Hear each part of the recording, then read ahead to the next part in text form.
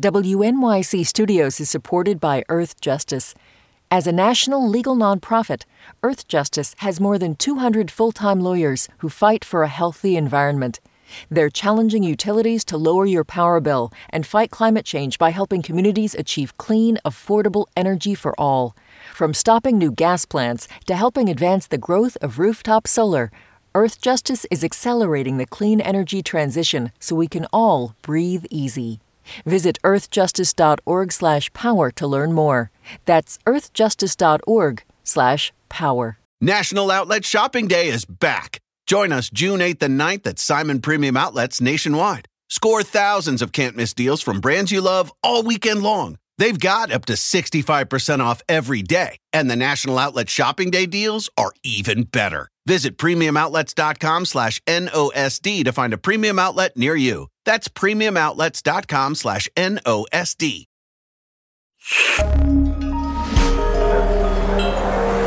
Listener supported. WNYC Studios.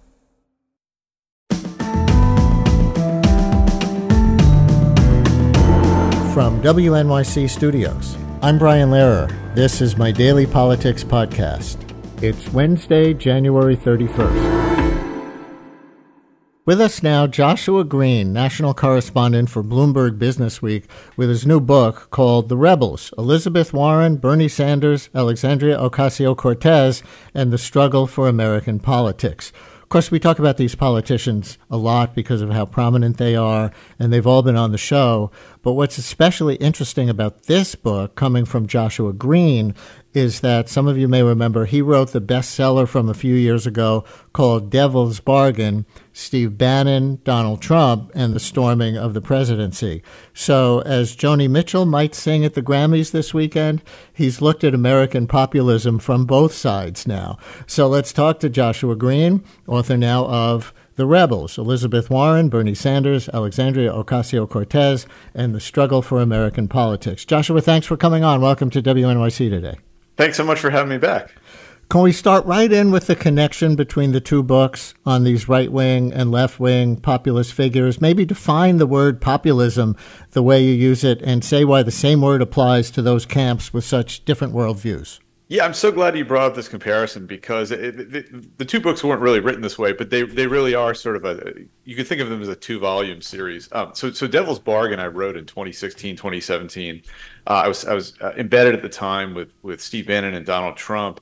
And what I noticed was just this brand of backlash politics to the effects of the financial crisis, to the rise of immigration and that sort of thing. So that was the theme of the last book that carried Trump to the White House.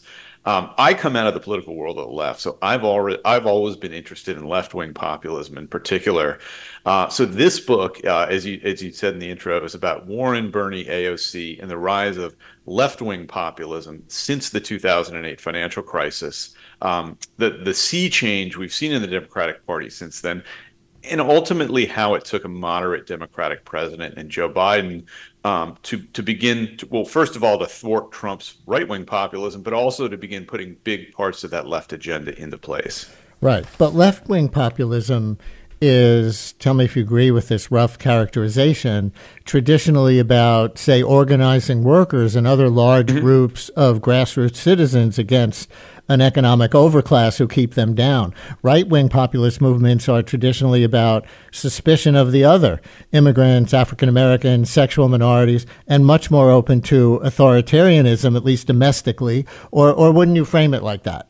No, I would. I would say there are areas of overlap, though, especially on economics. People forget this now, but Trump, when he first ran in 2016, spent as much time talking about the Wall Street banks and how they were ripping off workers as he did immigrants and Muslims. That stuff all fell away once he became president.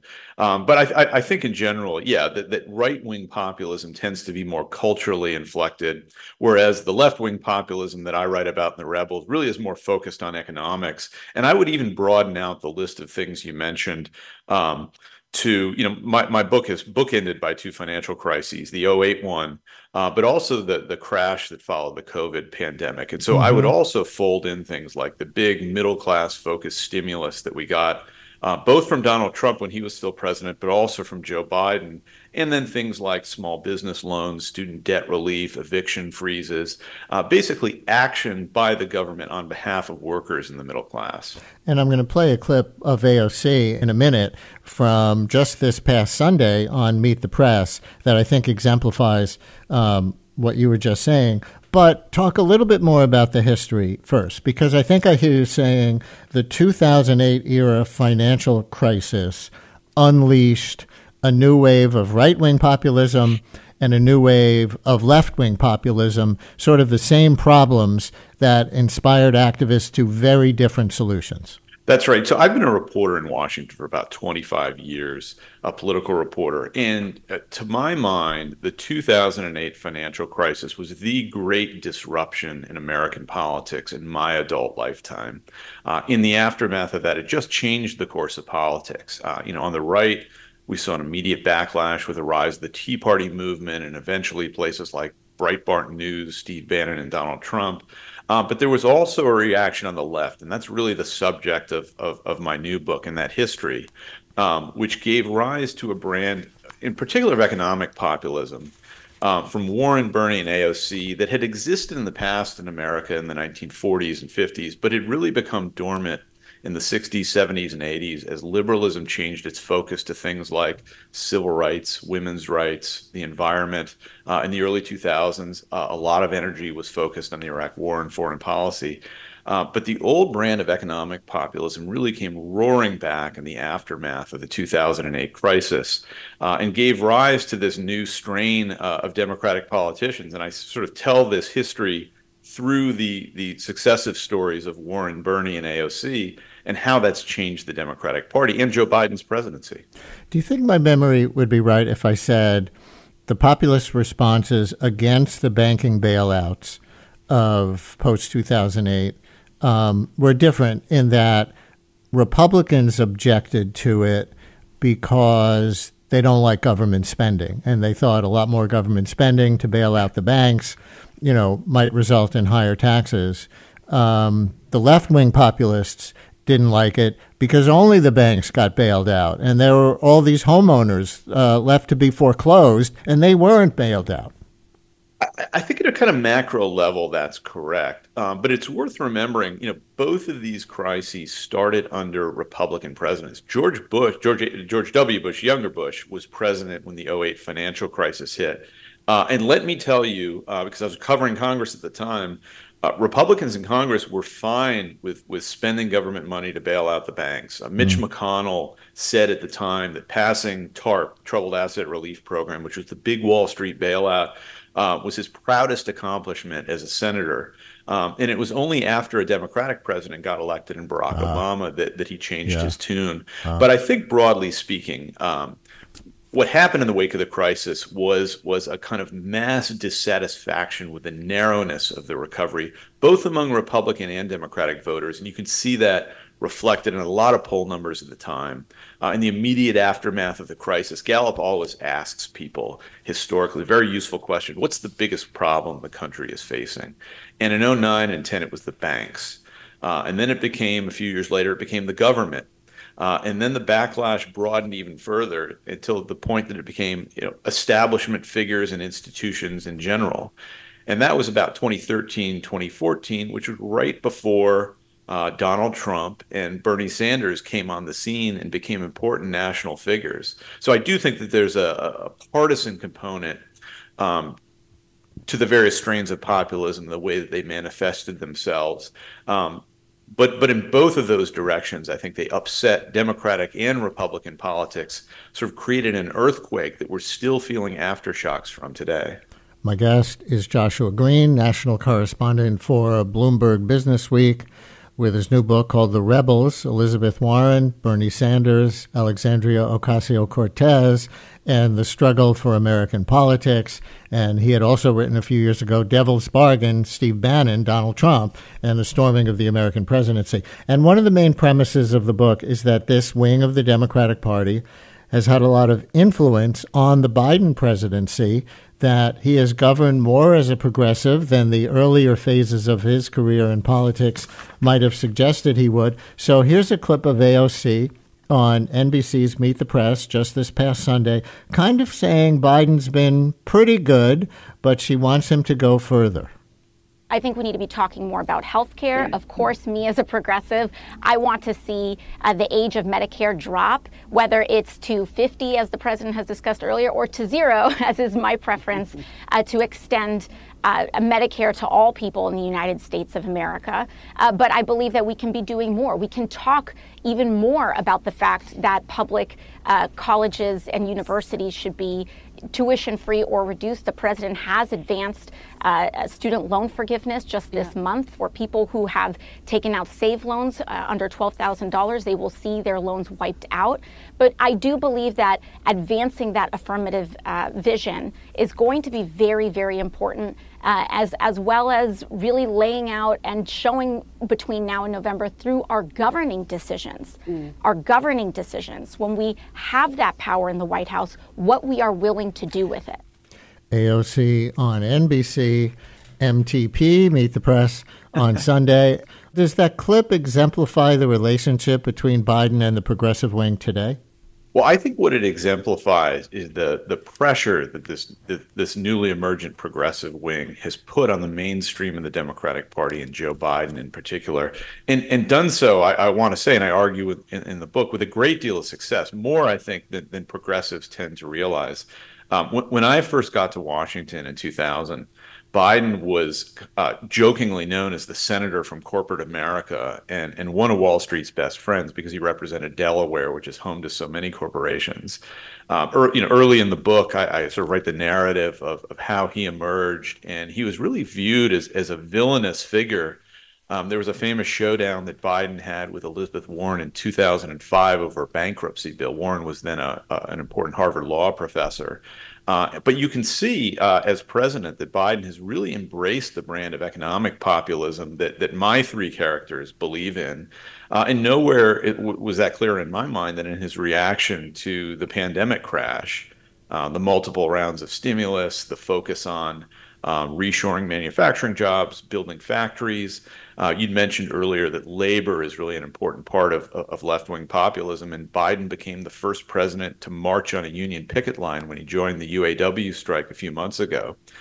So, if you could rocket back in time 25 years and tell people that Joe Biden would be marching on a picket line and embracing a billionaire's wealth tax, as he did in last year's State of the Union address, I think it would blow people's minds. And I think it's a good measure of how much the party has changed in a left direction, based in large part because of the pressure from folks like AOC, who you just played in that clip. They've won an internal argument, or they're winning an internal argument inside the Democratic Party. So your focus in the book, which I'm sure was finished before October 7th, was economics and how that topic has divided the wings of the Democratic Party, and the left-wing economic populists have risen up over the last 15 years to really influence somebody like Joe Biden. Of course, a big issue now dividing the Biden wing from the progressive wing is the war in Gaza. So here is Bernie Sanders, one of the three you focus on in the book, recently supporting a bill that failed and that Biden did not support, that would have put more human rights conditions regarding civilian casualties on the way Israel is fighting Hamas. So my view has been from the beginning, Israel has a right to respond to this horrific terrorist attack from Hamas. But you do not have a right to go to war against an entire people, women and children. And the United States Congress has got to act, because a lot of this destruction is being done with military weapons supplied by the United States of America. And what the resolution that I'm introducing is about, it's consistent with the Foreign Assistance Act. It says that if American military assistance is given to any country, Saudi Arabia, Israel, any other country, it has got to be used consistent with human rights, international human rights standards, and American law. In my opinion, that is certainly not the case. Bernie Sanders on CNN State of the Union on January 14th. I guess the Sunday talk shows still matter a little bit. We had AOC on Meet the Press and Bernie there on CNN State of the Union. How do you see this issue? I don't know if it's in the book, but new as a big political force only since October, interacting with or redefining the more left versus more center wings of the Democratic Party. Yeah, well, this happened after the book went to press, but unquestionably, I think that Israel and Hamas is the new fissure inside the Democratic Party. I mean, you can see it everywhere you look. I think the most recent polls I've seen show that younger Democrats by like 3 or 4 to 1 support Palestinians over Israelis. I was out in Iowa for the caucuses, and then for the Republican caucuses, and then New Hampshire for the primary. And speaking to voters on the ground, young people in particular, a lot of young Democrats and progressives were out, some of them crossing over to support Nikki Haley. And I always ask her, what's your number one issue? And Israel, I think by far was the biggest issue for most of the people that I spoke to that were under the age of, say, 40, and quite a few who were older too. So I think that this has become the new fissure in the Democratic Party. And the danger for Joe Biden, I write in the Rebels about how he sort of unified the party around a series of economic messages to such an extent that even characters like Sanders and AOC, who don't really line up with Joe Biden's politics, have been really happy with what he's done economically and have decided not to challenge him in the 2024 Democratic primaries. So while he's sort of temporarily put out that fire, I think Israel is a new one. The White House is really having a hard time grappling with what to do, how to message it, and how to not to lose these vital younger progressive voters that Biden is going to need if he's going to win re-election in the fall. And since you also wrote that book about Steve Bannon and the populist right, I'm confused by the America First wing, including Trump, on foreign policy. They run on no more foreign adventurism, costing U.S. blood and money that should be spent on Americans, that money. But then they also run on the U.S. needing to be, the big behemoth force in the world. So, like as it relates to the Middle East right now, we just had our first U.S. deaths since October 7th in the region. The left is saying, we talked about this yesterday, it's a result of Biden supporting Netanyahu way too much, and that's why the Americans in Jordan became a target. But if the right is for saving American blood, except where there are real American interests, what do they argue about American interests in the region? Well, I think, if you talk to the right-wing populists that I've written about, people like Steve Bannon, their argument is that America's focus needs to be on China. That's our big enemy. It's not Russia. It's not Ukraine. It's not in the Middle East. That ought to be the focus. But I think if we're being honest, the real focus for a lot of these folks is being anti-Democrat, anti-Joe Biden, and making any argument they can to undermine Biden's standing in his presidency. And so this isn't necessarily pure disagreements about policy. A lot of this is political. Sure. And the criticisms that you hear coming from the right. But Nikki Haley is taking a fairly Biden-esque position, or even more hawkish, just support Israel in destroying Hamas. Mm-hmm. You might think Bannon and Trump would be more conflicted. But all I see is Trump campaigning on, if he was president October 7th, never would have happened, which is a dodge. It doesn't tell us anything about what the U.S. should do now, in his opinion. Yeah, that's right. And look, I mean, Trump isn't articulating a policy position. This is just the old Trump impulse about, if you elect me, I can fix anything, whether it's the economy or foreign policy. Haley is interesting in that she's representative of the older Reaganite strain of Republicans who really do have firm policy positions on foreign policy and do support Israel over Palestinians generally. And so there is a division there, but I think of it as being more division on the right than it is on the left. The division between the sort of the Trump, Bannon, MAGA wing of the party and the older neoconservative Nikki Haley wing. Let's get a couple of calls in here. David in Manhattan, you're on WNYC. Hi, David. Yes, thanks very much. I'd like to understand your interpretation of the recent Gallup polls, which show across the board an erosion of citizen trust in our institutions, including the media, but in terms of our elected officials, our appointed officials, the agencies, et cetera, and how that plays into your thesis about the rebels. It's a great question. I think the clearest way we can see the erosion of trust in politicians and institutions is if you look at the economic numbers, sort of the condition of the country and what people's mood is like, and you look at Joe Biden's political standing. My day job is at Bloomberg, so I'm sort of inundated with financial data all day long. And if you look at the results of Joe Biden's response to the COVID crash, a response very much shaped by politicians like Warren, Bernie, and Ocasio-Cortez, it has been remarkably good in the sense that we have low gas prices, record high stock market, record low unemployment, consumer sentiment has turned around, is now shooting up. All the economic numbers say that it's about to be morning in America again, as Reagan famously put it in 1984. And yet, if you look at Joe Biden's political standing, he is in the upper 30s. Voters just are not connecting these improved economic conditions with Joe Biden. And I think that's partly because voters have become so soured on all politicians. Donald Trump is not much more popular than Joe Biden when it comes to favorability ratings with all voters.